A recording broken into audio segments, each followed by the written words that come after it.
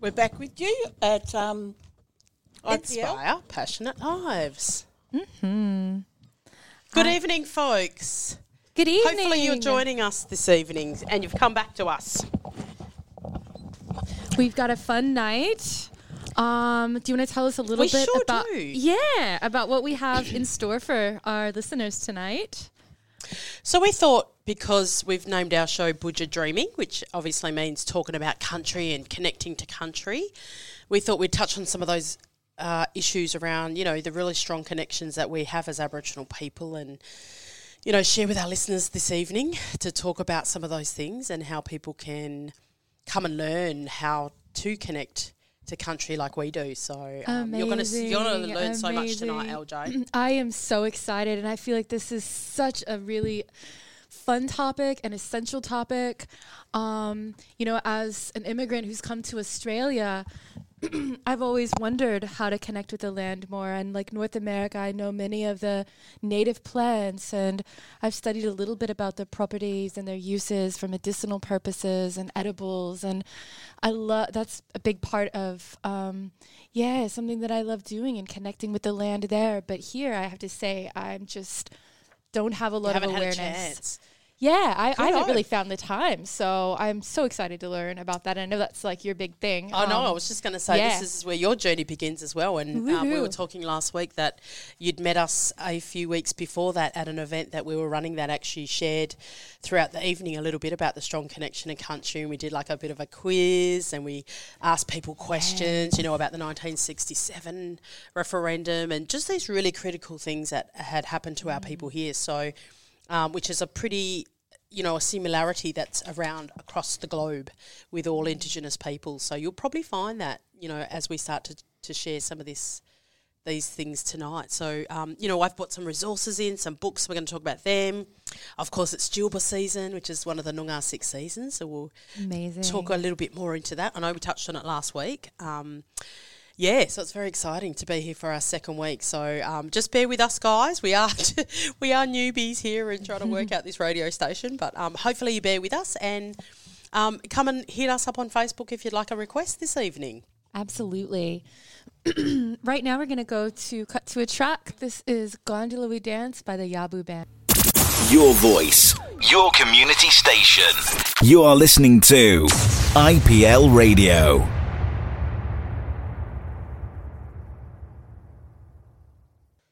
And we're back. Kaya, everyone. You are here listening to IPL Radio. You're on the show Budja Dreaming with myself, LJ, and my lovely co-hosts, Sandra and Marissa. Welcome. Tonight, we're going to have an enlightening conversation. We're going to be talking about the season of Julba. And Marissa is very well acquainted with this topic and also the plants and the seasonal flowers. Can you tell us a little bit about the significance of Julba in your culture? Oh, sure, LJ. It is probably one of my most popular subjects that I go out and teach people through my business, Bindi Dreaming. And I guess that's what we wanted to do, is tease that out a little bit more on this show so people can get a bit of a grasp of, you know, what the Noongar seasons are. Here in Noongar country, they don't exist anywhere else around Australia. So different Aboriginal groups have their own seasons. So one of the sites that you can actually find out about the other Aboriginal groups and their seasons is actually the Bureau of Meteorology. And you can just type in Indigenous calendars and it'll come up with, you know, the Larrakia mob and, you know, what their seasons are. It'll come with one of the East Coast ones. I think there's probably about 8 other Aboriginal groups that are on that website that you can learn about the 6 seasons. So, you know, there was some elders and community members that work quite closely with the Bureau of Meteorology here, because when I started to study about it, we were one of the first that was listed on that website. So we're kind of ahead of the game in, you know, our 6 seasons being explored here and talked about, because I used to work for Conservation and Land Management some time ago, and it was one of our things that we had to go out and teach the kids, you know, how do you, when you're out there, what season is it? So it's a kind of soothing people over from the Western view and coming to where you are in the space of being on Noongar country to what exists here. So we started to teach the kids about the Noongar 6 seasons, and look, it's just gathered momentum. There's so many of us Aboriginal businesses, Aboriginal elders, community leaders sharing this. And like, you'll see it everywhere now. There's panels up at Kings Park. Uncle Richard Wally and his family helped with those. They're at schools, so schools are starting to do the 6 seasons, you know, in poles or paintings on the wall. Like some corporates and, you know, organisations have got the seasons somewhere in their rooms are named after the seasons. Yes, local councils. So it's you know, a hot topic that's getting out there, and the more you see it, the more you'll just connect straight to it like we do. Like, it's, you know, water off a duck's back that we can start talking about Djilba, and we know and understand what we're looking for when we're out on country. So we're going to give you just a little bit of a snapshot of kind of what Djilba feels and what to look for while you're out there. Because a lot of flowers. Certainly Djilba now, eh? Magpie season. Oh, I know, magpie season. And snake season. And snake season, yep, for sure. Remember, leave them alone, they'll leave you alone. That's right. That's a really key message. Tell your Come dogs out that to too. enjoy the sun.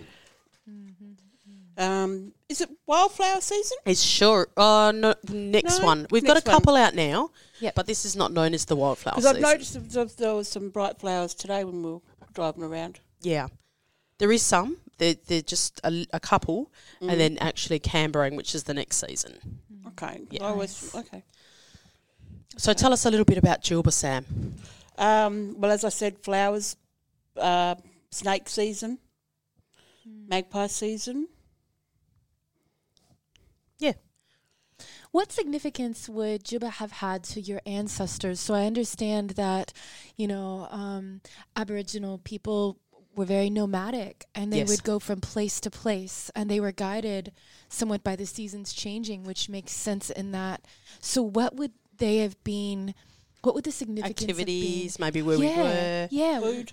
What would So I it always have say meant for around them? Djilba, we're actually coming out of Makaroo, which is out of the winter time. So we're now heading back down to the coast. So we're actually passing a lake system, and that's what Sam was saying. The snakes are around, the lizards, the turtles, the goannas. So they're actually all a source of food for us as well. Yep. But then you've got the lake system itself. You've got River Lake. ducks, Swans. fishies, Fishies. turtles, fish. Turtles. Yeah. And a lot of the reeds that are found around the lake systems were a source of food. They were our protein. Wow. So you're chewing on those and you're keeping your body refreshed all the time. And it's not raining. It's starting to get, you know, that nice hot sun warm on your skin, which you feel already. But then there's still that cool breeze. So it's, you know, it hasn't quite got to the hot season just yet. It's still trying to warm up and break through, you know. You probably notice that now. Like even today it was like 20, hot on your skin, but still that bitterly cold breeze. Yeah. So you're kind of coming down from the hills. Yeah, wow. And for anyone who's not in Western Australia, it does get pretty hot here, maybe a couple of seasons away still yet. Excuse me, but I can imagine that there might be would there have been some preparation for the heat and for the waters drying up? Because at least in winter you have the cold, but this year it's rained almost every day here in Perth where we are. So would that be something that would be intentional as far as the movements go and preparing for the sun coming, the hot sun, drying things up? Well, you kind of know country from the back of your hand because you know it's the same walking, you know, route where you're going. You're never going out of that group because you had other clan groups around you, so you always kind of stayed all together in the group and travelled together as well. So, they knew where the waterways were. They knew how to get water. Yeah. You know, you're following the animals as well because they're a big sign of moving country, and you're following the animals to eat them. So you know what I mean. So it's kind of everyone's living in harmony together, and the animals would be moving too. That's also right. Migrating. So that's right. It almost would seem then that's a very natural thing to do, especially in these environs, to follow the water, follow the food. That's right. And then we're following to see what they do, because what we'll do is on one of these programs, we'll also, or one of these weeks of the programs, we'll talk about totems and how we interacted as if that animal or that waterway or that flower was our totem as well. So, oh, wow. Yeah. So that's a really powerful thing to know. And we're doing workshops around that to teach people about totems and, you know, if they have a strong affinity to an animal and the animal's doing things or interacting, you know, snakes are doing things and turtles are doing things and frogs are doing things and magpies are doing things. So it's Magpies about doing a lot of things. it's about observing what those animals are doing, because they're your messages as well. Oh my gosh. So that's the totemic stuff that That's makes amazing. you connect to country, because it's your role and responsibility on how you take care of country to take care of your animals, which is your totem. Wow, that's really incredible. I saved a rat's life yesterday, and it was quite a profound experience. And I thought, this little guy is my totem. But maybe that's another story for another day. But anyway, well, you need to have a look at what rats kind of mean and delve into it. They're very intelligent. They're very affectionate, and they can survive anywhere on anything. So I took that. Might be a key message for absolutely you. took it to heart. But that's really interesting, though, and it's consistent too with Native American culture, which I have some familiarity with, and potentially a lot of other Native cultures that just had this connection with land, connection with the animals, that they weren't disconnected as sort of we've come to be in our world today so much. And so, Well, there's different teachings. Our teachings are different to what the Western would be teaching their kids or, you know, their values and their beliefs. So, you know, and because of the stolen generation, a lot of that kind of lay dormant in the communities. So now we're going back to talk to the elders and the strong community leaders that encourage us now to learn back our culture and, you know, keep it for generations and then teach that younger generation, because, you know, we've got younger generation below us, our nieces and nephews, and, you know, it's important for us as role models to keep that going as well. 100%. I mean, this is not stuff that's foreign to us. I mean, we are, you know, we are nature. Nature is in us all, really. And so I think it's somewhere embedded in the collective consciousness, embedded in the muscle memory or the bio memory or the bioenergy. Maybe just waiting for the right moments to emerge. And so that's what's so amazing about, just sort of tapping into the local land. This knowledge and that's there's right. messages all of the time if we're just able to listen and connect with that. Yeah. And look, I think people are coming because of that. They're also soul searching for something to connect them and their meaning in life as well. And so once you kind of get on that track and that journey, you know, you are self-guided. It does it for you. So that's why people are coming. I mean, you saw that room fill with 100 people that evening. They didn't have a clue what was going on. But, you know, the information we gave made them tweak. And, you know, we've just been having messages every week from people that resonated with the information that, you know, far out, I don't know enough about that. You know, I didn't know the 1967. I didn't know... You know, Deborah Mailman was an Aboriginal actress. Like, it's, you know, all this stuff it's about awareness, isn't it? Yeah, that's it. It's like, and there's so many ways that information can reach us. We can go to a Bush Tucker event and we can get a bit of an education, or we can go for a walk in the bush. I know. And get a bit of an education. Signs are there, you know, like we leave our cultural footprint now for you guys as well. So such an honour. It also just says here, I just want to make mention, season of conception. So this is all about our little babies. And that's right. Yeah, and this actually was the time that you were teaching your babies, you know, the connection to country as well while you're walking. Hey, there's a lake system, there's the ducks, there's the frogs, there's the snakes. They're all a source of food. How do we catch them? How do we cook them? You know, because there were special techniques that, you know, catching that food and eating that. We might come back and talk a little bit about how we used to eat that food. That's so exciting. And just a little tidbit for our North American viewers, if we have any Canadians or North Americans here among us. So we're sort of in the opposite hemisphere. So our spring is going to be your autumn. Essentially, we're sort of going, we don't just have 4 seasons as we do in Western culture. We're talking about the 6 different Noongar seasons. And as Marissa was saying, that varies from culture to culture and mob to mob. So we're specifically focusing on the Noongar tradition today. So, Right, so we'll come back with a bit more information about Jubar and what it means, and I will play a song for you now.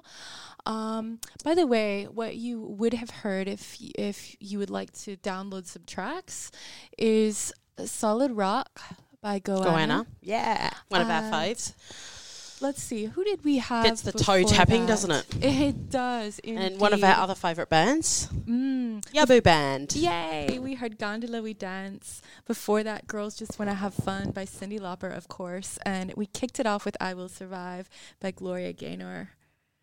So without further ado, we're going to go to Numbi Midair by Phil Wally-Star. Your voice, your community station. You are listening to IPL Radio.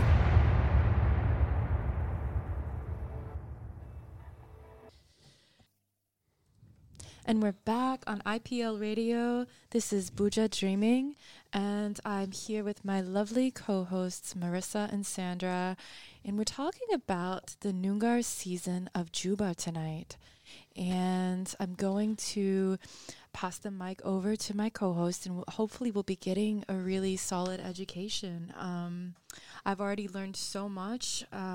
As we've talked about, there are seasons that are unique to each different culture, and so we're learning specifically about the Noongar tradition and culture here tonight and the connection to land. So, do you want to tell us a little bit about some of the foods that would be available, some of the edible plants that would be seasonally available here in Western Australia at this time?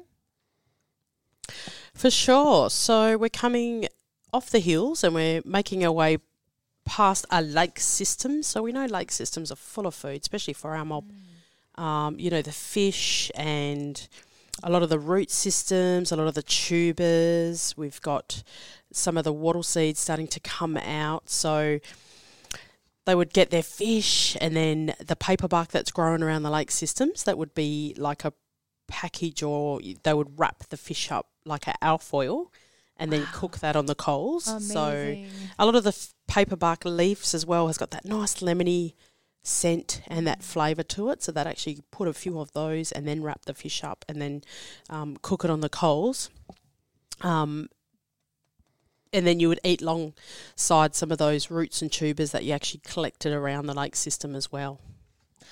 So you want to talk about damper, Sam, because that's kind of like a staple in our like groups today. We eat damper. We eat damper like bread.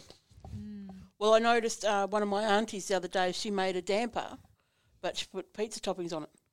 Oh, So I've seen that. So right. she made damper with... We're getting flash. So she flattened it out and she must just put pizza toppings on it. So I was surprised. So this confirms that you can put cheese on anything, apparently. Yes. To revisit our old conversation from earlier. I remember one night me and Drew were having hamburgers and I forgot to get the buns. Oh, yeah. So I thought instead of doing that, I made 2 small dampers. Wow. And I measured them out right, so they've matched so we had damper burgers. Wow. So they're very versatile. So it works. Yeah. It is just like bread. So damper for us is our traditional bread. Yeah, right. And that's why I'm saying the wattle seeds are out. So they were crushed into a fine powder and then made into a nice little cake, dampery, bready kind of thing. The wattle seed could go in coffee as well. What? Really? So I think some places they do sell wattle seed coffee. They do. Amazing. Yeah, so you got that variety as well. Yeah. And wattle seeds just like coffee or chocolate. It smells like coffee. It's a little bit, just a little bit. Not a lot, but a little bit. I'm hoping one day maybe the Bush Tucker Cafe will be a thing. Coming. We've had attempts of it, haven't we? So Dale Tilbrook had a little Bush Cafe at Yagan Square when it was open. Nice. So when Yagan Square opened, Dale was selling a lot of her products, and she was doing kangaroo pies, emu pies, amazing, lemon myrtle melting moments, amazing, wow, quandong tarts, shortbread. So I made kangaroo pies today. I know. They were amazing. I was biting my tongue waiting for someone to mention the kangaroo pies. Sandra makes the best. And honestly, like that was the best meal I've had all week. Oh, nice. Chock full of kangaroo. It had special gravy sauce in there with bush spices. Bush spices in gravy. And so, yeah. So mouthwatering. So Yum. yes, I will definitely hold out for the cafe to open, and I'm sure it'll be amazing if it ever happens. Well, So we're kind of bringing back a lot of those old foods that we used to, what our forefathers before us used to eat and forage off country, and now we're getting a little bit more flasher, aren't we? We're making pizza with dampers. And we're getting, and there's a lot of jams as well that you can buy. Yeah. And true. sauces like bush tomato. Relishes and things. Right. So instead of like if you're having a hamburger, instead of putting like normal tomato sauce in, put bush tomatoes on it. Tomatoes, yeah. And there's this huge movement to eat local, to eat seasonal. I mean, this all fits in with climate change, which we're going to be touching on a little bit later because there's a lot of crossover. I mean, For sure. yeah, we sometimes make things so complicated when in actual fact, they can be so simple as well too. A lot of these foods that we're talking about are just right outside your back door. Yep. And they're easy to cook. Yeah. Yeah. Do you want to share your damper recipe? Flour, Okay. water, Yeah. And good arms. That's it, isn't it? It's so For kneading. simple. good arms. Yeah. But I find if it's still a bit wet, that makes sense.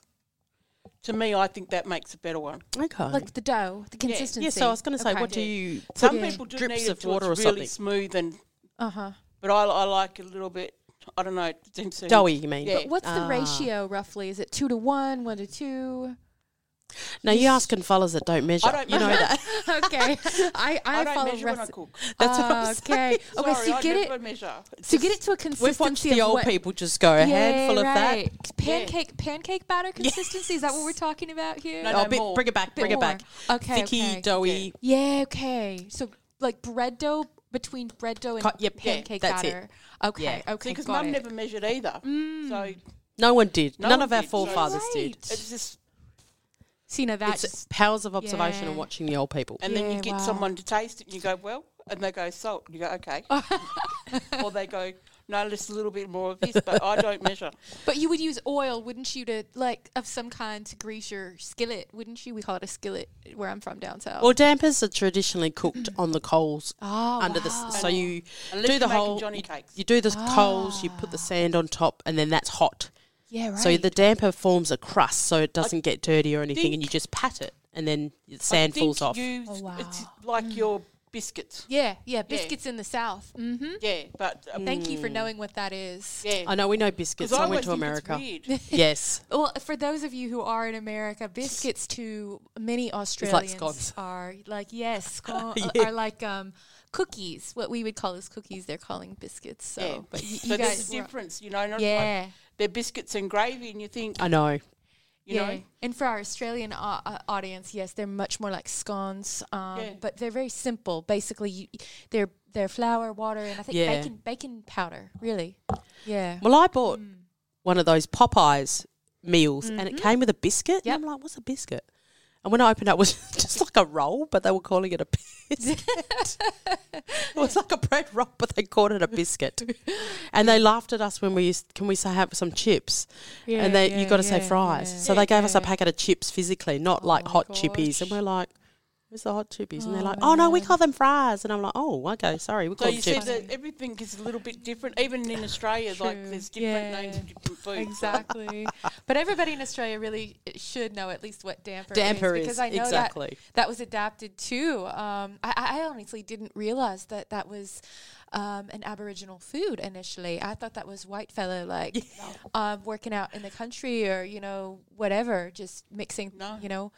going for something simple, not having much else. Okay, wow. Mm. So, and I imagine too, your ancestors might have done some grinding or something, their own flour, like taking, Sure did. not necessarily wheat flour, but maybe, I know where I'm from, the native people would use acorn flour. Right. They would have to process acorns, or they would use other, plants and things like that to grind a meal to then use for this kind of a thing. So, Well, we did have grasses, yeah, which also provided the seed to grind to make bread as well. So it just depends on where you are in country.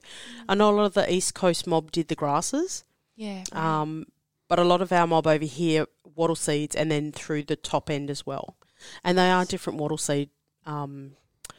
Variety. Yeah, varieties. So we've got like the red-eyed wattle here, and the mob up north have a different wattle. But most wattle seeds you can grind into a fine powder and then make the damper. And the grasses, certainly on the East Coast, made, a nice damper over that side too. Wow. Yeah, so it's all coming back, all of those old traditional ways of how we used to make things. And, they're getting infused into, like, you might walk into a shop and I think it's a bread roll is starting to have wattle seed in it now. So they're starting to put our herbs and spices in, everyday foods here. So yeah, it's amazing. It's coming back, So our they knowledge. had, before I went to Coles, and they had cookies with Davison plum jam in it. Did they? Yeah, they were really good. So it's just looking and reading what you're buying as well.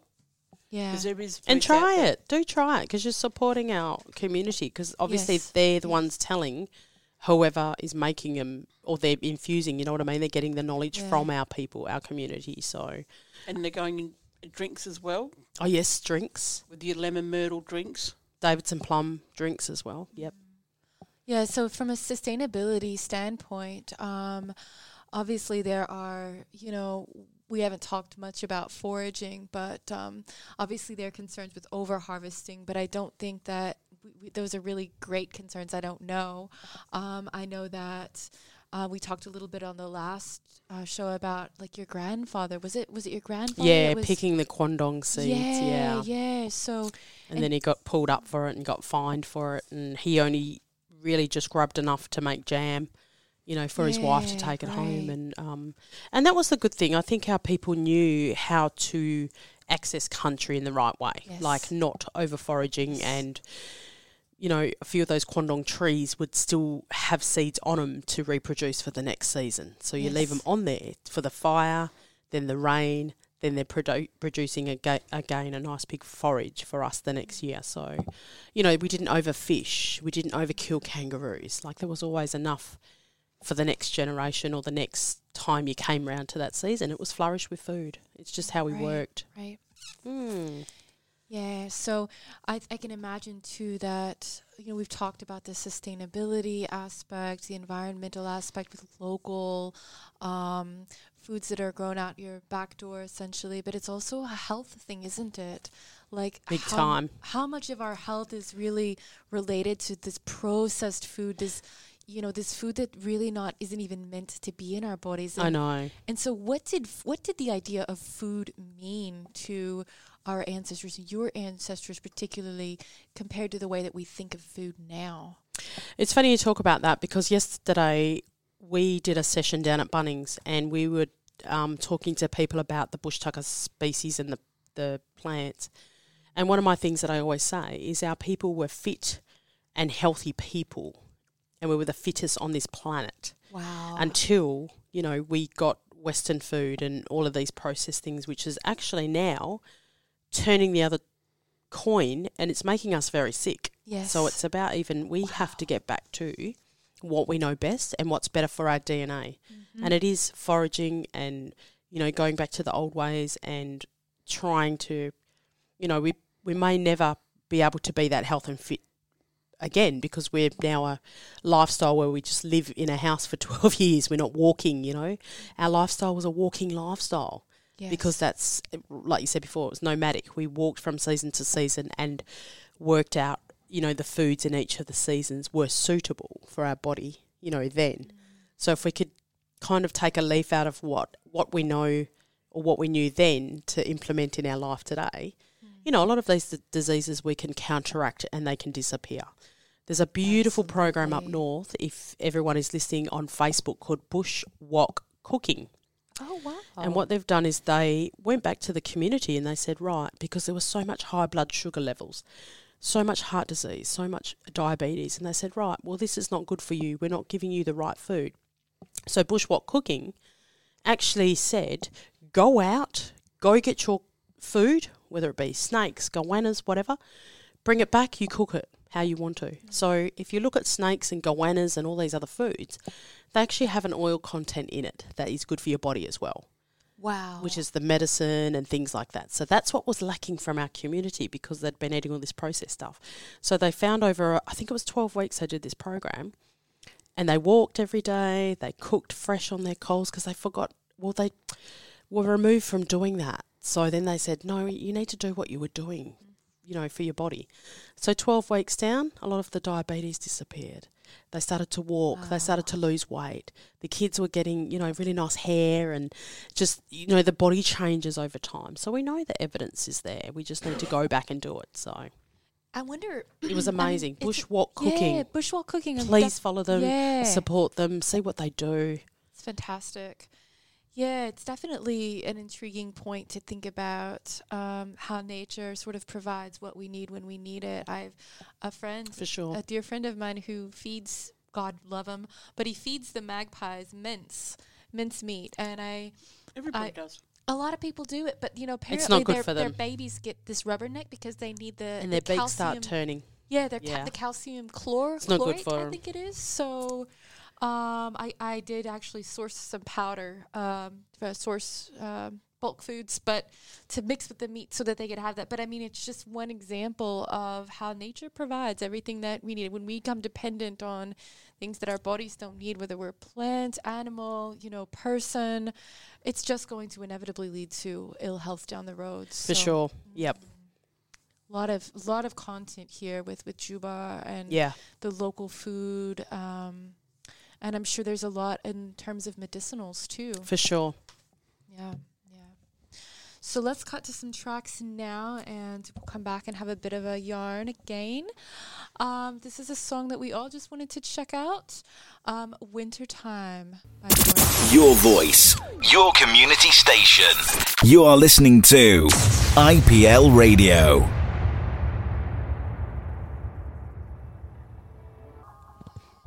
So we're back, everybody. After that Hey. little break. How you girls going? Not too bad. Sorry. Doing good. We are good. Just getting a really good education tonight about the land and the people here, the ancestral lineage of the Noongar people. And I wanted to ask you a question, especially for our listeners who don't know. What does Noongar Buja mean? Well, it's good that you asked, LJ, because that's why we do what we do as a business. And it's actually why I created my business, because so many people that live local here don't know enough about our people. And, you know, we've been silenced for a long time to continue to share. So it's actually one of our most... It's probably the first and foremost thing that I do with my business is teach people about Noongar country, Noongar Buja. So Noongar is actually the collective term of the Aboriginal people in the southwest of Western Australia. Yep. And of course, when you move through country, then you're going to, you know, come across other different Aboriginal groups. So I just noticed on the footy show or the football that they refer to Naarm now, which is the local name for the Melbourne Aboriginal people, or I think it's the name for Melbourne in the Aboriginal terminology. So we call Perth Boorloo. Oh, wow. And they call Melbourne Naarm. So Interesting. you know, you'll start to hear that now, and the language coming to the forefront. And there's also, as we spoke last week, Narelda Jacobs, who's on Channel 10, who says Kaya, and then she says the latest Aboriginal terminology on what country she is over there. So I don't know if you noticed Narelda on Channel 10, but she says Kaya before she starts reading. So amazing. there is a difference between the Aboriginal groups all around Australia.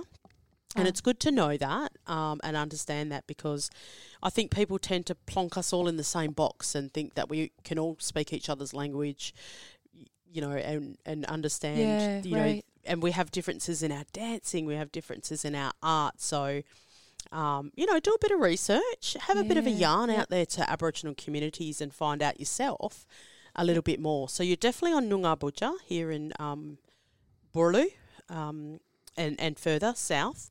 And we're actually on the clan group of the Whadjuk, which is around the Perth metropolitan area. So they stem down to about Mandurah, back up north to about Yanchep, and then out towards York and Northam, and then you'll have the next Aboriginal group, click in as well. So there's about 14 different clan groups in Noongar country. Okay. So right. Yeah. Okay. So is Whadjuk so when we talk about Noongar country or Noongar Budja, Yep. Are we talking about a culture or a place or it's the both? collective term for the people Yeah. and that country as well. Okay. Yeah. It's interesting because There's a few maps and things out there that you Yeah. can do a bit of research and go online. I'm always posting up on my Facebook page to try and share that knowledge with everyone. I go into schools and teach this. I go to childcare centres. I go to corporates. We're out there, teaching people just the basic, simple terminology of people here in, Western Australia and around the Perth area. yeah, along those lines, I think it would be good to have a little bit of a vocabulary lesson as well too. So Yeah. what, because I know where I'm from, again, not knowing much about Aboriginal culture and tradition, but our Native American people also have many different, we say tribes. So they could be the Cherokee or the Chickasaw, or, so many rich cultures there as well too. And many people say Indians, but that's an offensive term to them. They're Right. not really Indians. So, Yeah. but here I think the rules of the language are a little bit different. So what if we want to not offend anyone, what do Aboriginal people like being called, and not like, what's the proper way to address our neighbours and our... And I guess people. that's another Yeah. thing that you hit the nail on the head with is, like, if you get better at understanding and working with our community, you ask the local people how they'd like to be addressed too. Because when you get out of Perth, the mobs up north want to relate to their country, Yeah. of their. So that's what I'm saying. We're Whadjuk in the Perth metro area. So if you go to, say, Geraldton, they got Yamaji. And then when you go a bit further up, you've got Broome. But then you've got, the smaller groups that connect right into that country. So you've got, what's in the Broome mob? So Jaru, Bardi, that's their clan groups, a couple of the groups up there. So it's always just, you just ask. That's your Yeah, best policy yeah, at the end of the right. day. Don't try and assume. Don't try and guess. Just ask. And there's always a land council or an Aboriginal group organisation that's in that community. So you just reach out to them and rock up. And actually we did that before we got to this show. We went to Babingar Maya, which is one of the local Aboriginal organisations here, and just walked in, had a yarn to them, didn't we? And we said, hey, we're going to be, a part of this program. We'd love to know what you guys do so you can come on the show and help promote what the local things are. So we did the right thing. We came down, we had a yarn, because we're not from down here. Obviously around this area we know a lot, but, it's always nice to reach out to locals that are here, that know the issues, direct here. So that's what we did. We went and said hello to the girls, and they were very excited. So I think they want to have a bit of a yarn in a couple of weeks. Plus, they won an award this year. They came in Oh, actually, yes. on the NAIDOC Awards. They came in second. Runner-up. I think. Yes. Runner-up. For, I think, community services. Yes. Yay, Babingar Maya. amazing. So that was something we learnt as well. And we're like, wow, down in this little Rockingham town, this little organisation that sits under the South Coastal... Oh gosh, see, we're just learning too because we only just walked in the other day. But to know that, they were recipients of a runner-up award for NAIDOC this year. So That's amazing. That's awesome. That's great. And finding out what the girls do, and just absolutely amazing. yeah. And because it's based on, the mental health issues and stuff that this radio station brings, they're an organisation that reaches out to our mob in the community, and they're there, so we'd love to bring the girls in around what the programs they deliver that can help our mob, Especially down here, Yeah. because it's in their area. That's fantastic. So again, they were very excited to go, wow, this is another way we can actually share what we do and get people in as well. So they've got a childcare centre there, and it's just a great little setup. So, it's right here in town, everyone. You're in Rockingham, you're in Durbalnara. Yeah. LJ. This is amazing. The butcher down here. Cool. I'm always learning something with you guys. You are, That's aren't brilliant. you? Yeah. I think we're going to train you up to be a Noongar, aren't we? I'm in training. Honorary. Training with an American accent. So I think my takeaway from some of our conversations, especially after the first show, is that certain words that, might be politically correct in the United States when we're talking about people that are native from there, we would say native, we would say indigenous. Those might not be the politically correct terms to use here in Australia that would be preferred, because that might trigger memories of what people were called. Under a government policy. Yeah, under government, those kinds of things almost, and it makes kind of sense if you think about it. Like we talk about plants or, something else as, being native or indigenous. So those words really aren't really very well appreciated by everyone, and maybe better to use the word Aboriginal or First Nations. What other, or Noongar, of course, if you know the clan. That's it. Just bring it more closer to what they'd like to relate themselves to. And there's still, a lot of the oldies that grew up with that, a lot of that old terminology too, like native and Aborigines, and some of the elders don't like that either, because it brings them back to remembering that government policy as well. So that's what I'm saying, just always ask. And what's really good is actually reconciliation action plans, because they've been working with local Aboriginal people to get the terminology right in their reconciliation action plan. So that's awesome. We actually did a bit of a sticky beak too, didn't we, Sam? Yep. And we rocked up to the local Rockingham Council to ask if they had an Aboriginal officer. Amazing. They certainly do. We're going to hopefully get him on the show in a few weeks. And fantastic. They've got a reconciliation action plan. So I'd love to tease that out and see, the sorts of things that Rockingham have implemented in working with him down here in the local area. So we can get hold of that online as well. Brilliant. But we'd love to get him on the show. So very cool. Very cool. So there's all sorts of things happening in the smallest ways, isn't it? That, the way that we're continuing to share, even though you might, I always say to people, if you're not in our space, you don't know what's happening.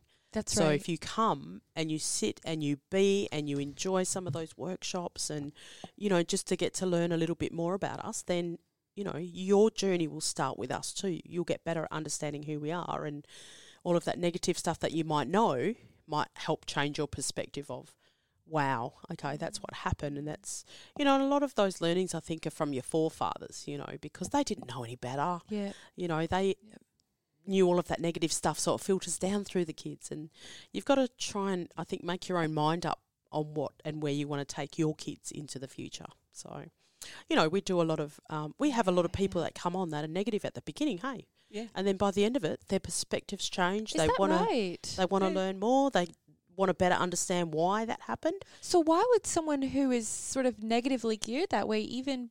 It depends why they come out. Yeah. Like some of them might be because of their workplace. Yeah. That they come out, or it's something to do. Maybe they want to learn.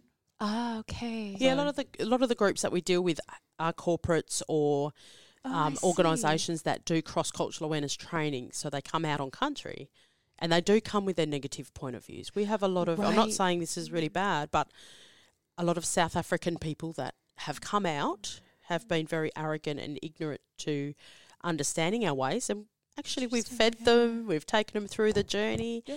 And at the end of it, they've gone, oh, wow, like we had no idea. Like they feel compassionate after, and we have a really good conversation with them. Remember that time when we took them to Walyanger and, they were very standoffish because they don't know anything and, it's new to them. So then you just see their whole persona at the beginning where they're quite, staunch and arrogant, and sometimes they're talking over us and things. And it's like, well, why do you want to be here? And I'll stop them and say, like, if you're going to be talking, there's no point you listening and coming here. Yeah, good one, yeah. So, have a feel for us that we're out here to share with you, something that you might not know anything. So we want you to participate. I would love it. And they just turn their whole persona like that, and then they just join in. They eat the food. Amazing. And we've had all sorts of people. We have Yeah. different cultures. Different cultures, and we've sat back and we've asked questions, Yeah. and they've shared their culture with us, and at the same time. And So, that's yeah. it. It's about finding out about each other and where you've come from. Because obviously South Africa, with the apartheid and everything, you know, they're still holding that and bringing that too. Whereas the apartheid actually came from Australia. So again, do your research, people, and find out about that. I think sometimes learning about this stuff, sometimes the more you know, the more you become responsible for. Or it might trigger, sometimes people don't like to have feelings that are maybe not good feelings, right? Like that make them sad or upset or diminish their idea of the world in some way, that they need to sort of continue to have mental health. So they think, okay, maybe that happened to you, but what does that have to do with me? You know, we've had them.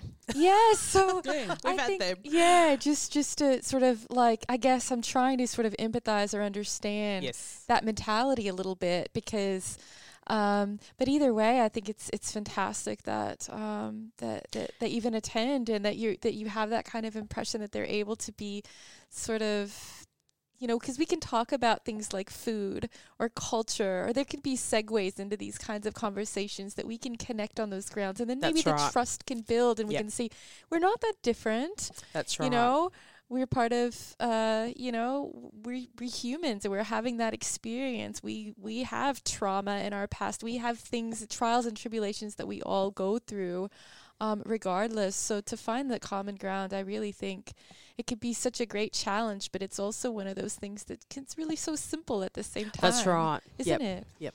And we don't, we're not there to make people feel guilty about what's happened. Like we don't ever put that back onto people, but we just expose, you know, what's happened to our mob, and just to get people to feel and understand that, because it is a hard road to heal from that.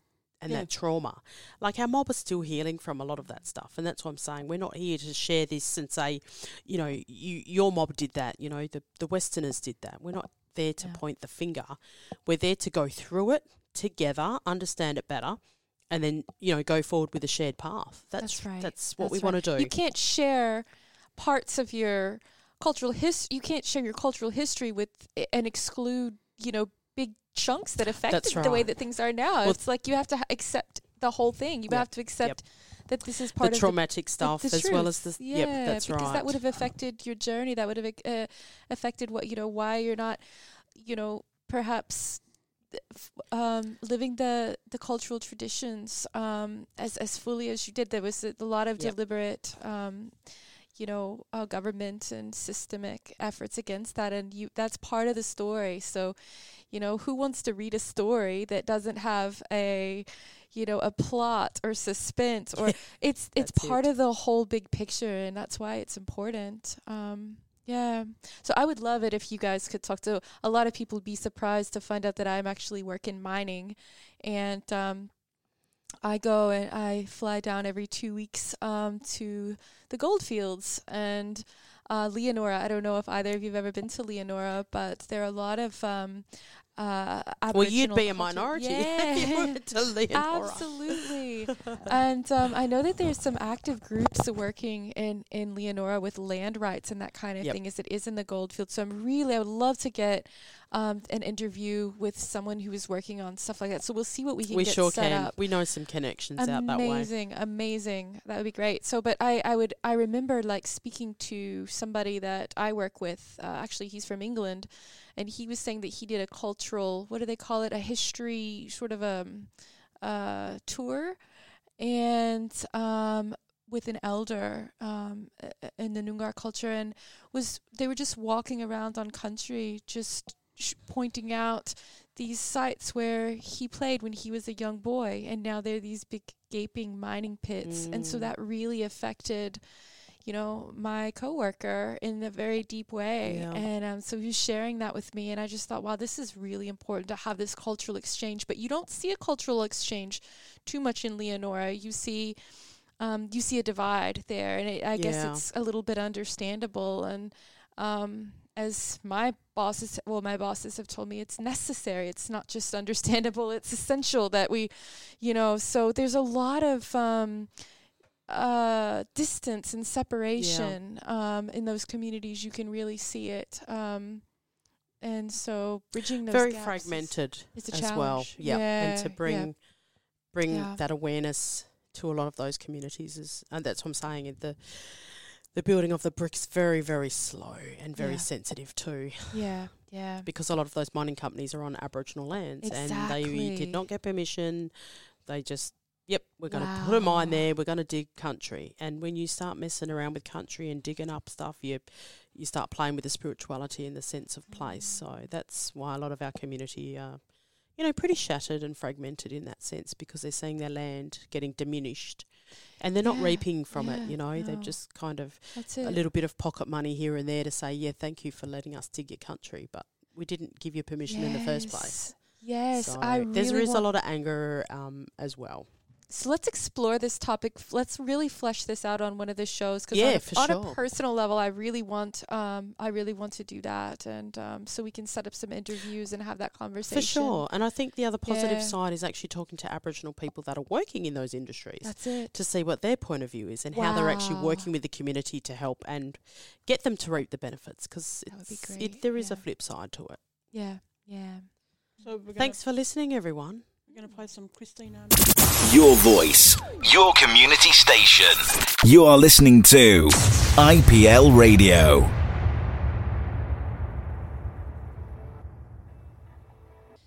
So, ladies, we're back. And Marissa. We sure are. Hello, everyone. In front of you. Sorry? So you got a couple of books in front of I you. do. I'm a bit of a bookworm, Sam. You know that. And you've probably seen my collection. So I thought another way to kind of get everyone educated in knowing a little bit about our culture is actually reading some resources that are there because a lot of our elders are now starting to, share their stories and capture a lot of that. But this one I don't know if I can remember this one. I don't know if my mum bought it ahead of time or we found it in an op shop. But this one is called A Sort of Place Like Home. And it's actually all the stories put together from those Aboriginal people that were put into the Moore River Native Settlement. So here, if you didn't know, LJ, a lot of our people were taken away when they were young, placed into missions or native settlements, and then, stayed there. They were trained up to be, maternity nurses and things like that. So they helped in the hospitals, low some wage of them on the farms. jobs, right? Yeah, so they were trained up to do Western duties, basically. So, this book kind of touches on some of the stories of some of those Aboriginal elders that were taken away when they were little fellas and then, some of their stories shared in here. And, there's a picture of the Chief Protector, A.O. Neville, which he was not liked at all. So Neville the Devil, they say, right? That's right, Neville the Devil. So he was given the role to oversee, a lot of the missions and things like that back in the day. So there's a great song I love called Mr. Neville that Gina Williams often sings, and it's about, that's the capturing, him. Hey, Mr. Neville, and it's just it just resonates. I've and heard that. that's kind of when she sings that song. It even though it's not my story, but it was my nan's story. She was taken away when she was young, and her brothers and sisters. So, I can get a feel of what it was through Gina singing that song and what he was about. Wow. But this is a really great resource and a book. I don't know if you can get it anymore. Sort of a Place Like Home. Maybe Google it. See if there's any copies still around. Susan Mossart, is it? Oh, sorry, Is yes. that pronounced correctly? Mossart, yes. Okay, Sort of a Place Like Home. The author, so. Wow. Well, obviously she must have captured everyone's, quotes and things like that, so. Wow, it looks terrific. So did she yeah, do look at interviews? these old photos. Is this like a biography? And there's, then? quotes and everything in there too, yeah. So she must have, they must have gone through the records to get a lot of this stuff. And, there's reference to Jack Davis in here and one of my nans, Olive Hart. Wow. So that was my nan's sister. Right. So she's in there. So she looks like she did interviews, just went around and did interviews and put it all together with. Yeah, so they've actually named who was in there. So Wow. I won't say too many names because a lot of those people have passed on now. Sure. So, Yep. but that's a kind of another way to learn about what happened in those days. If this has been captured in these books, so you can That's pick it up and have a incredible. bit of a look see as well. So, Absolutely. even it says here the treatment of the natives in the Moore River settlement. So it tells you, Mr. Neville's role and what he did. So he was the chief protector of Aborigines. Remember, I was saying that terminology. A lot of our people still use it because that was back in the days. But some of our mob, it gets triggered off. That Aborigines terminology. So, but yeah, it's not a book that's gonna, it probably will send you in tears by just reading some of these excerpts that are in the book as well. So, you'll get a really good feel of what, our Aboriginal people, what happened to them at the missions and things like that, how they were trained up to do whatever they needed to do. So a lot of the boys with the farming and the shearing, and then they went out to a lot of the farmlands around the place as well. Wow, that looks to go like shearing and farming. just a lot of first-hand accounts just flipping through. Really, really valuable resource. So if you guys can get your hands on it, Sort of a Place Like Home, Susan Mossard. Wow. And remembering the Moore River Native Settlement. And that reminds me of, I watched the movie Rabbit Proof Fence, which is on the same, it talks. You got very round much, to it? I sure did. What were your thoughts on it? Well, it's the same topic. It talks about Mr. Neville and his role, and for however many years, 30 or 40 years, I don't know, until his retirement, was considered as, ironically, the protector of Aboriginal people in Western Australia.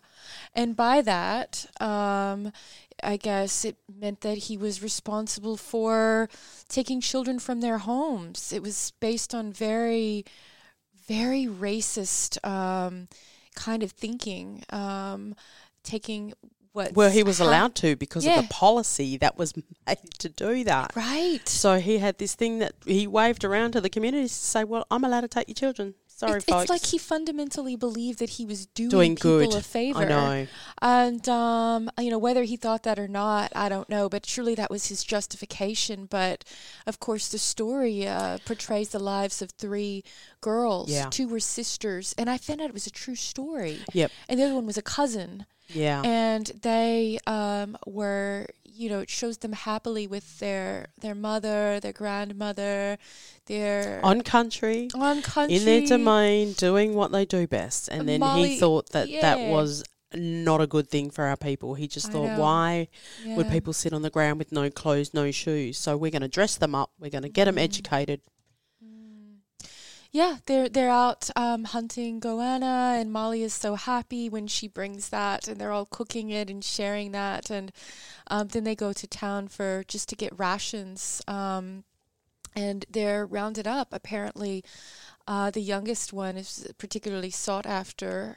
Maybe her skin was a bit lighter than the other 2, but all 3 girls were taken from their home, and they were made to conform. So they were put into a settlement where they were meant to learn these kinds of things. So very similar to this domesticated duties, a lot of them. That's so, making beds, washing, that sort of stuff. So they were trained up to do that. So when they went to the farmlands to work with the farmers' wives, they were already domesticated. How to clean. Like servants. They were raised to sort of be, if you will, sort of like servants. Really, servants to the wives, so the farmers' wives. Low paid, kind of. Well, jobs. not even paid. It was rations, like you said. It was like tea, coffee, flour, sugar, and if you look at it, that's the 4 things that are the killers to our community. Yeah, wow. Already kick-started it back in the 40s, 50s, 60s, that they gave us these 4 things that kill our people that weren't of a health value. So just completely having their culture sort of, they weren't allowed to speak their language. They weren't allowed to practice their culture. They would get lashed. Had to learn English. They had to learn English. They had to go to the church. They had to learn, they had to, or they would get beaten. They would get punished. And then they would get sort of go to these families and work these low jobs and be subject to any number of inhumane conditions. So these girls, anyway, this in the story, in the That's movie, a lot of people's stories, but yeah, I'd yeah, love to hear Sandra because Yeah, it was a different flip side for her. Is that right? Grandma, your mum's mum. Mm. Whereas, or was it your you were only just telling me 2 weeks ago about how we used to pick them up from the missions, didn't you? Is that what you said the other week? No.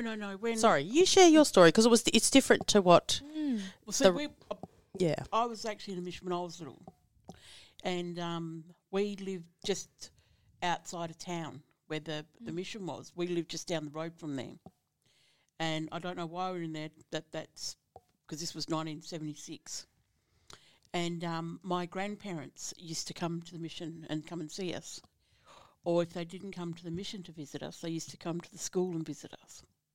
Yeah, right. So they used to come like to school and have lunch with us during the day. Really? Yeah. So that's very special because, Yeah, like the yeah. other flip side with Rabbit Proof Fence, you weren't allowed to see your No. grandparents.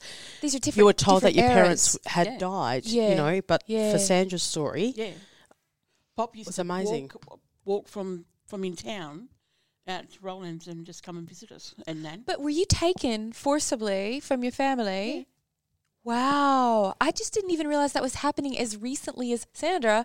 I don't want to say your age on the don't radio, mind. but you don't mind? she's 100. But so I knew that this happened, right? I knew that this happened in the early 1900s when we're talking about with the rabbit-proof fence. But No, you it mean still just, happened. I think it's still Rollins was still Kidding rolling me. in the 80s. wow, Yeah, that it still went through to this is shocking. not too long ago. Kidding me. Well, that's what I'm Wow. saying. People don't Wow. actually fathom that this is still. Yeah. It's kind of like a second Legal.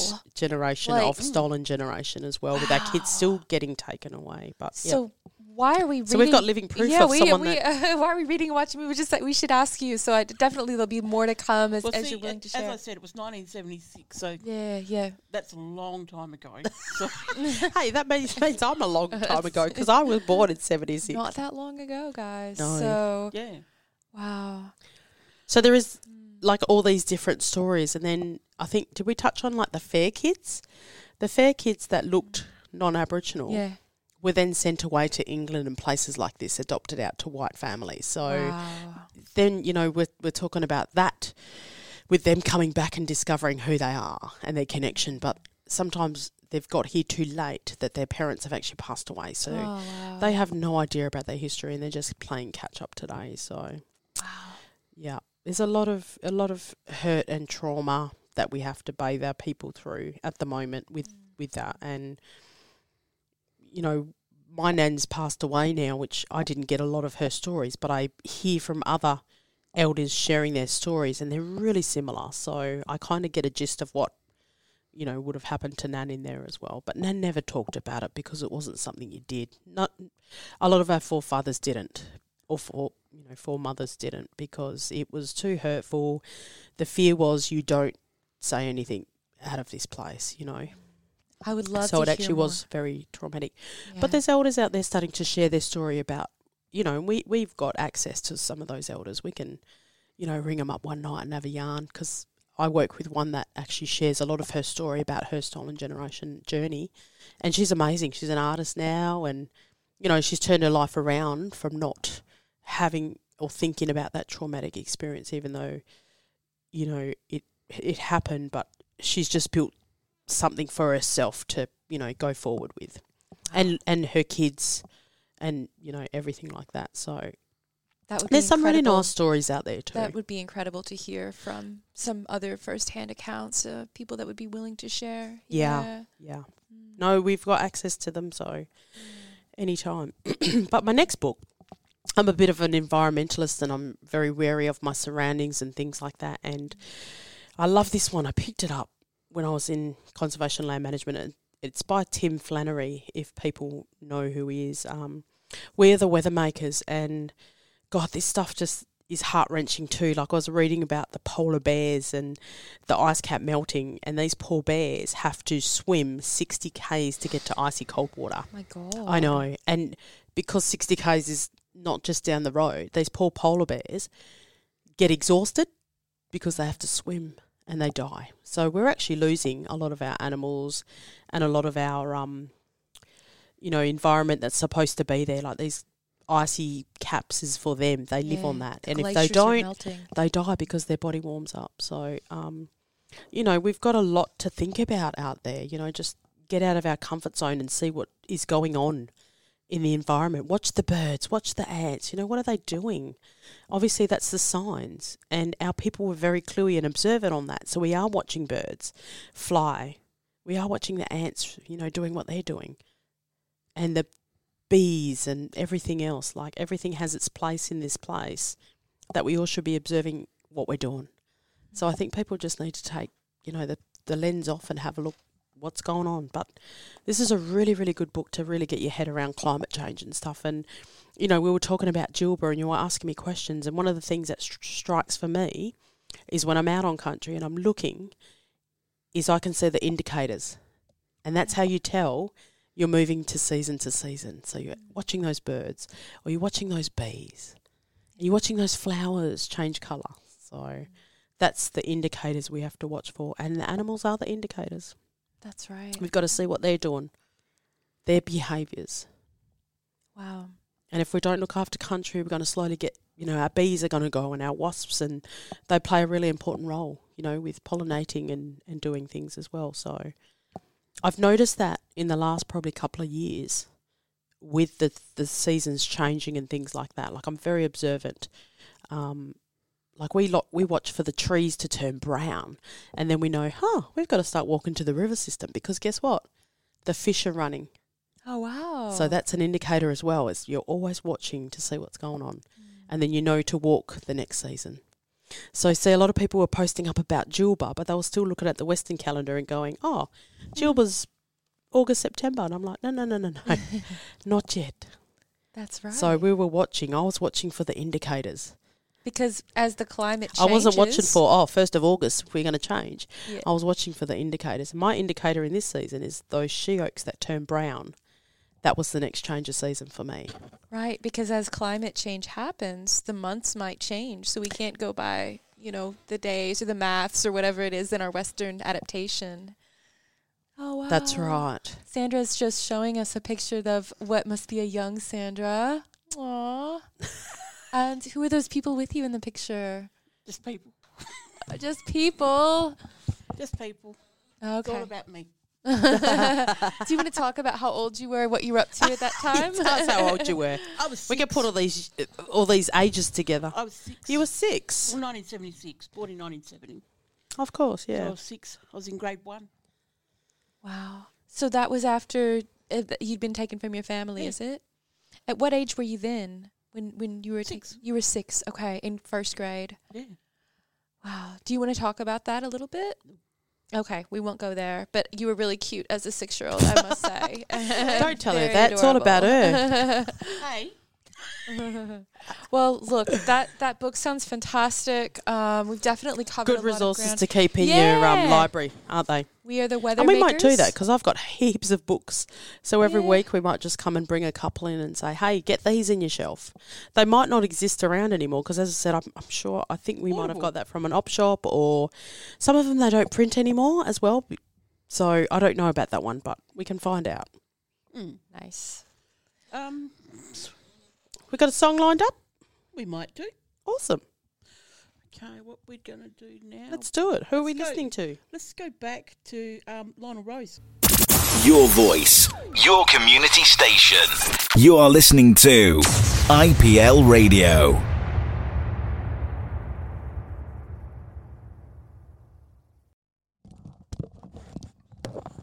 And we're back with Buja Dreaming. You're with LJ, Sandra, and Marissa here. Hi, hope everyone's enjoying all the music out there and the information that we're sharing on our show. If you are, come and say g'day. I posted on my Facebook page. So, yeah, make a comment, make a request if you are listening. Yes. Sorry, girls. I'm just thinking, what are we doing? Am I doing this? Yeah, we have special guests with us today. We have artist Julianne Wade here. Hi, Julianne. How are you doing tonight? Oh, good on yourself? We are Fabo. Great. So we talked a little bit about your event last week. Well, not your event per se, but you're involved in an event. Tell us a little bit about it. Like, what's your role in there? Oh, so the Friends of the Arts Inclusive Resource exhibition for Wild and Free. Wild Is and Free, that- yeah. Yeah, that's for it's for the mental health week that's happening in October, and then approached me about, because she organises the event and stuff, and so she approached me if I wanted to be like a lead artist for this year's Wild and Free exhibition.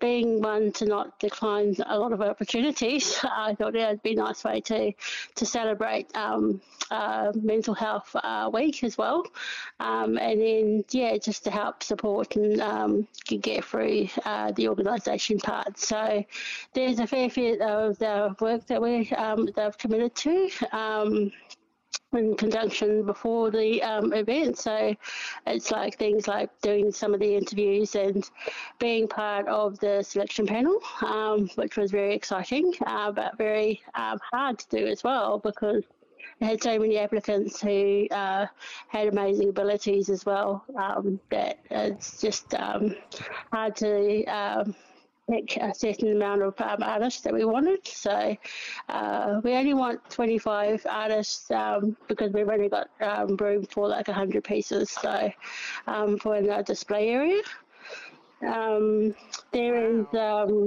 the whole week is filled with activities that we're all a part of as well. So I guess it starts on... Yeah, it's got here the 8th to the 15th of October. The 8th to the 15th, of October. Fantastic. So the 8th of October, you've got the gala night, which is like the open night, and that's sort of a ticketed event for 18 plus. It's a Moulin Rouge theme. So, and then we've got Freya from Feast of Featherhorns doing the grazing cutters for that. And then we've got nice. Carla Denise, who does all these amazing acrobatics and dances with wires and stuff like that. On Sunday, the 9th, we've got the Arts Appreciation Afternoon. So that's another, again, ticketed event. On Monday, the 10th, we've got the mindfulness workshops led by Sunil at I think he's from Hart Place. Tuesday the 11th, we've got the artist talks. Thursday the 13th, we've got the children's arts workshops. So I'll definitely be hands-on on that. So just like a collective canvas. So doing up a design and the story, and just getting a lot of children involved, teaching culture through arts and storytelling. And then Friday the 14th, we've got a workshop for our youth, which is from the ages of 12 to 25 years old, and they get to enjoy wood-fired pizza and kombucha. And then on the 15th is the closing sundowner, so it's just a wrap of the whole week, and all the artists that were involved, all the teams that were behind it, and everybody that came along. So, it should be a really interesting week. Interesting and full amazing. on. Oh my God, you've got something going on every evening, every day, different ages. You're covering everyone, which is amazing. Now, I've just seen something for next week. Next Friday night at Piccadilly Theatre and Arcade. Oh, yes. So I've opened up shop. So it's called the Wajak Artists Collective, because it's just about, there's supporting emerging artists and people that do markets and people that want to sort of have a bit of support going into the next step of their careers. So the City of Perth and Activate Perth have a program where you can try a pop-up shop for 3 or 6 months at a discounted rate. So we've gone for the 6 months at least at a discounted rate, and I thought I'd do it as a bit of a collective. So we've got a fair few artists that have been really excited to come on board, and we're hoping to use that place as a workshop place right in the heart of sea. So we'll be doing platter boards and making jewellery and canvas painting and anything and everything, basket weaving, anything really. And then it's also a place where you can do a bit of shopping as well. The people that have been in there have likened it to a gallery space or an upmarket like boutique gift fair place as well. So there's a lot of art on display that is available for purchase. There's a lot of things that people have made as well that's available for purchase. Artists have invited to come into the shop as well. So it's in a place where you'll be able to go and buy and support local businesses and artists and actually meet the makers, which I actually love that part of being able to meet your audience and stuff like that. So and get the real stories behind the art and answer all those questions that they might have. We've only been in there for 3 weeks now. So 2 weeks we've been setting up and just getting people on board. And then the first week was this week. And it's just getting popular. Like, of course, you are popular. You lose your time. Like, you get there at 9:30, 10 o'clock, and then you blink your eyes and it's like 5:30 already. So, if everyone's just coming in for a bit of a yarn and they're supporting us as well, and they just love the idea of actually being able to meet local artists and makers and creators and people that are passionate about what they do in that space. That is definitely something to check out. And Julianne, for those of our audience who aren't local, how can they view your art or make a purchase? Yeah. So I guess you can go on the website, which is www.juliannewadebyjackartist.com.au. Otherwise, just reach them, send a message and stuff like that. So just this afternoon, I've had somebody reach out and just ask if we can send some baskets over to Manila over in the Philippines. And so I said, yeah, that could be done. And then I said, I'll do it by DHL because that's who I trust and stuff like that. And I just got to get a quote. And he said, excellent, great, sign me up for like 10 baskets. So we can ship overseas. And this week we've seen a lot of tourists because there's a lot of tourists coming into WA, and they've been lifting things up to see if they can take it back home and stuff like that. So some interesting conversations there. But we do post out a lot of stuff that as well online, and but we're trying to just get people into the city and, come down into our space and support it as well. So. And so I just noticed, is that part of Activate Perth? That is part of Activate Perth. Fabulous. Yeah. So they've been supporting you with the space and having you have the pop-up shop. Yeah. So a few months back, Rebecca from Deadly Denim actually popped up in the same place, but she had the bigger shop just on closer to the street. That one's not available at the moment, but this workshop space opposite the coffee shop was perfect for me. And did you say you were in Piccadilly Arcade? Is that where you're looking at? Yep. Yeah, Piccadilly Arcade. Right opposite the SRO coffee and by the barbers and the hairdressers. So it's kind of neat. Grab our barbers, get our hair cut, and then come and see you and buy painting. Beautiful. Yeah, that's the plan. It looks like on your website that you do a lot of like prints on textiles. Is that like sort of what you specialize? So I do a lot of things actually. So I do a lot of prints. I do a lot of wall art prints, and that's mainly for my international market. So at the moment, I've got a lot of people in Las Vegas where I exhibited just recently. I've exhibited over in London as well, and we've got a lot of wall art people coming on board with those.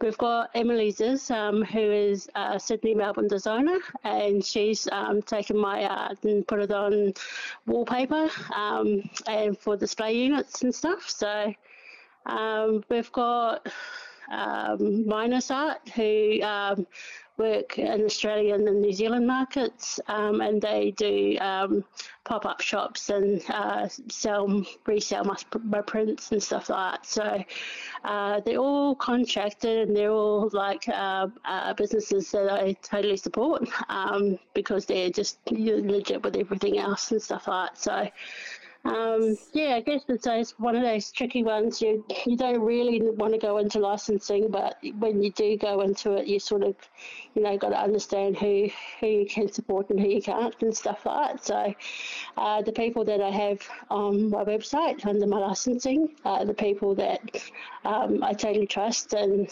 support. Yeah. That's fantastic. I want to hear a bit more. I'm just really intrigued by some of these prints. What has inspired your art? Do you have an inspiration for your creations? Yeah, so I guess it's just when I do a piece of art, I guess it's for something that I've seen or something that I've been through, and something that really inspires me and stuff like that. It could be a walk out in nature and having a moment with a jitty or eating corn dogs or something like that, or planting seeds, or spending time with your mum and your aunties and stuff like that. So, or going for a beach walk and stuff like that, and you might have just been motivated and inspired by the beach and the sound of the waves. And I try to keep it the same as I do in my workshops, where it's sort of very simple but sort of meaningful, and then just try and start with an easy sort of base and then sort of build it up as you go. So fantastic. Did you learn art or take art classes growing up, or what sort of led you on this path where you sort of had this moment where you realized, this is what I'm going to do with my life. This is a part of my purpose. Oh, that was a bit of an interesting one. So I was actually in education about 3 years ago, and I loved education. I was there for about 25 years. Started in early childhood and then went to primary school and stuff. I loved working with children and families and communities.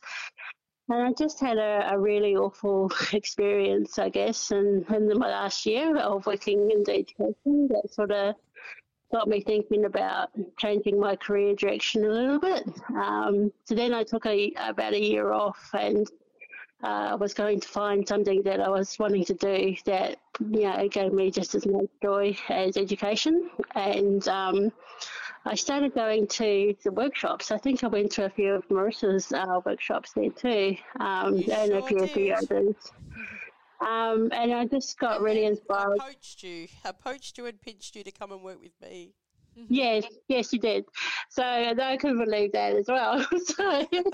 It's all about timing, isn't it? Because you just happen to fall in our way when we needed you most as well. Yeah. So that was good. So, and then when I brought my first canvas to do my first painting, it was a white canvas. It was from Riot Stores, and I thought, I'll just paint it black, and I don't know what to do after that. And so I painted it black, and I just forgot, and it just had like a blankness. So then I tried to hide it from my husband for 3.5 months behind a cupboard, as you do. And then I was just with my friend Marilyn, and we were out in Gingin and looking at the stars and the quiet, enjoying the quietness, because sometimes when in the city you just get so distracted by all the noise and the pollution of lights and the hustle and bustle of life and living, that out there it's just sort of really dark, and you just focus all your energy on the stars and the environment around you, which is nature and being on country and stuff like that. So I was really inspired by a couple of the stories and the stars that I saw that night, and came back and I thought I'd like to do something like that. So 3.5 weeks after that visit, I came up with the Seven Sisters design. It's also a reference to Matariki, which is from New Zealand, and it resembles the Seven Sisters, and the meaning and the purposes over there. Once it was finished, 3 days before it was finished, a guy in Melbourne approached me online and said, I'd love to buy it. And I was really shocked and stoked that somebody wanted to buy my piece of art. And so I didn't know anything about pricing. I didn't know much about selling art. And I just gave him a price that I was happy with. And then when he got it, he just said, no, it's worth much more. And he was just really honest and open about all that pricing and what to expect, and had those conversations with me as well. I guess it's just about the timing and trusting, just trusting the guides and stuff like that as well. When he got it, he posted up, and then straight away I had all my Paris and Switzerland and Germany come on board with commissions as well. So that kept me busy for a little bit. And then I still do like commissions to those countries as well, and to the collectors that I've got good relations with. But yeah, just now it's just expanded into workshops and public art. I've got awarded a sculpture recently, opening the shop to create a bit of a workspace and connect with other amazing emerging artists as well. And That is awesome. So I feel like I've seen your work before. I'm just having a browse of your website right now. And for those of our listeners who might not be familiar, you do these amazing colors that just pop in with sort of animals or plants. That one. Yeah, and there's such fun, prints and such fun designs portraying nature and design and color. I feel like I've seen your work in the Revealed Art Show. Did you by chance have some of your paintings there in the Fremantle Arts Centre? So I did. I did a couple of years ago. I had a lizard in the Revealed Art exhibition, and I found it because it's such a big event and for emerging artists as well, that they give you like those workshops where you can understand your art, you can understand how to brand it, you can understand how to do your pricing and all that sort of stuff, and that was a really good platform to learn from. And then the following year, that year, I think it was when COVID came in, and everything went online. And I sort of said to them, I feel so like I was a bit, robbed of all the public opportunities of being able to go to the open night and have the artist talks and meet the buyers and stuff like that. So they invited me back for another year after COVID, which was this year. I said yes, but then with the chaotic world that I live in at the moment, I couldn't actually go through with it. So I actually said to them I'd like to postpone to next year.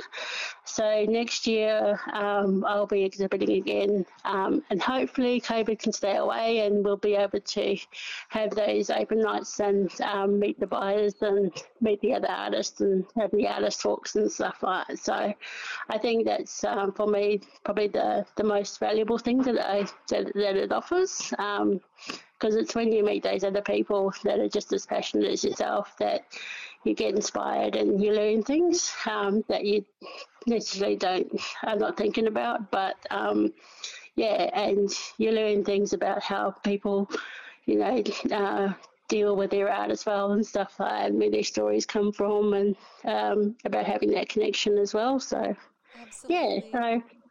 That is fantastic. Well, I definitely can say that your prints evoke a sense of just happiness and joy and simplicity in this viewer, and so I'm definitely stoked to check you out more.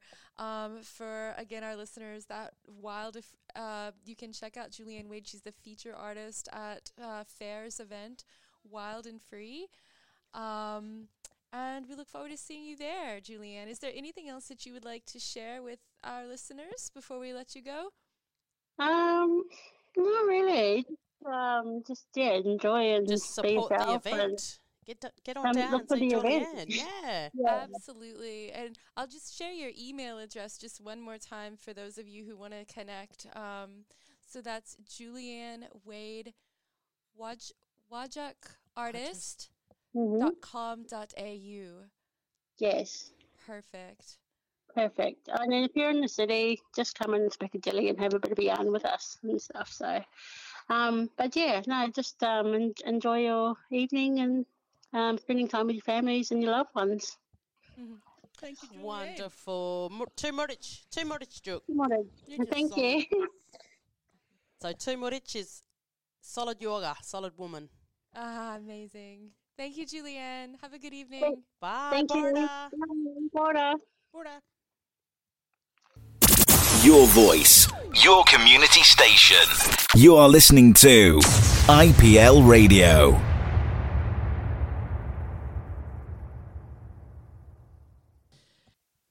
So, Marissa, So, Sandra, what's going on? how cool was that to talk to Julianne and have her on the show and talk about her event? It sounds she's doing so interesting. well. I'm hoping to get to one of those days. That sounds awesome. I'd love to support her.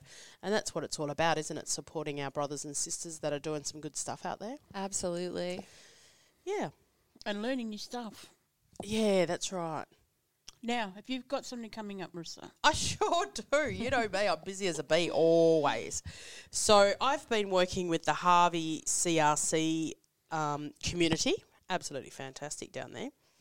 And we have put together a series of workshops. And I've got 3 coming up. And they're based on bush tucker and bush medicine because we feel that there's such a demand out there for this information.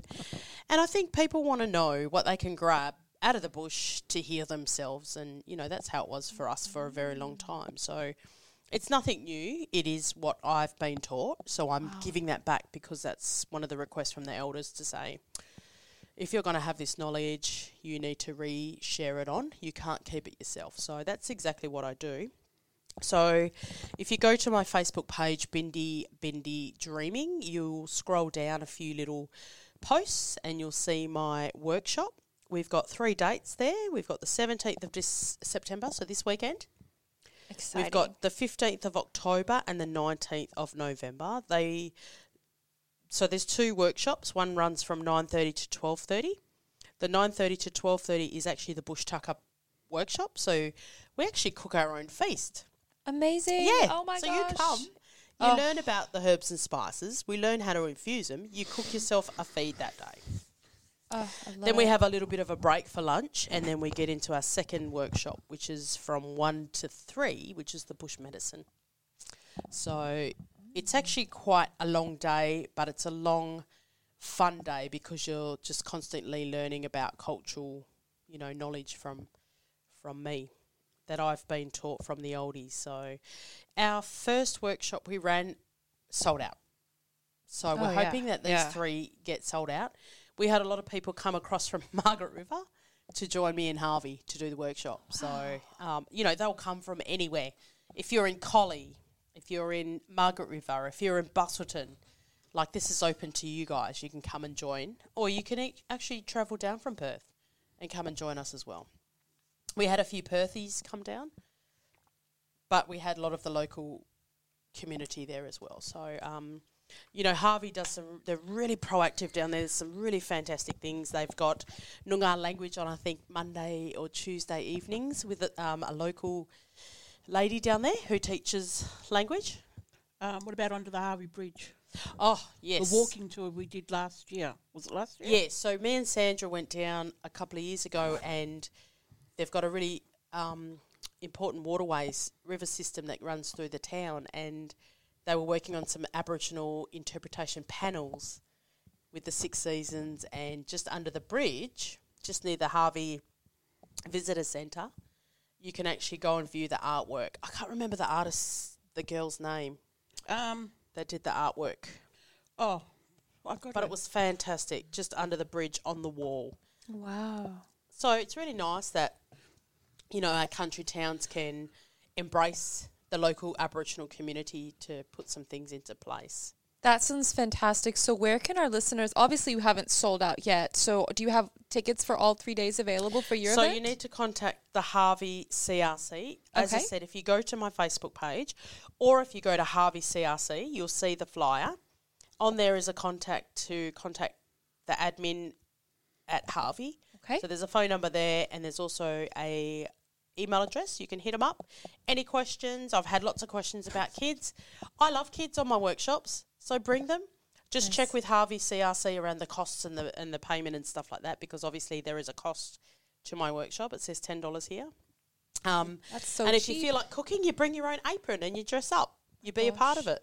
That sounds fantastic. And your Facebook is Bindi Bindi Dreaming. Bindi Bindi Dreaming. Yes. Oh, that sounds So you amazing. can I'm going to find try to out. make it out if I can. Yeah, we'd love you to. Yeah, I'd love to learn more about the bush So I medicine. kick it off this Saturday, and then we've Okay. got another couple of dates after that. So I'm not Fantastic. too sure if it is. I'm going to ring the centre tomorrow to see how our numbers are for this first one. And Harvey is my grandmother's country. Hey! Wow. Yeah. That's right. And the last time we visited, you found family there. Yeah, I found family down there. Wow.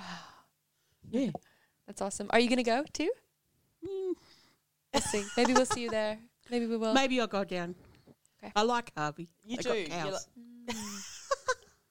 Good day for a road And, trip. and if you go to Harvey, you can go to Brunswick as well. That's right.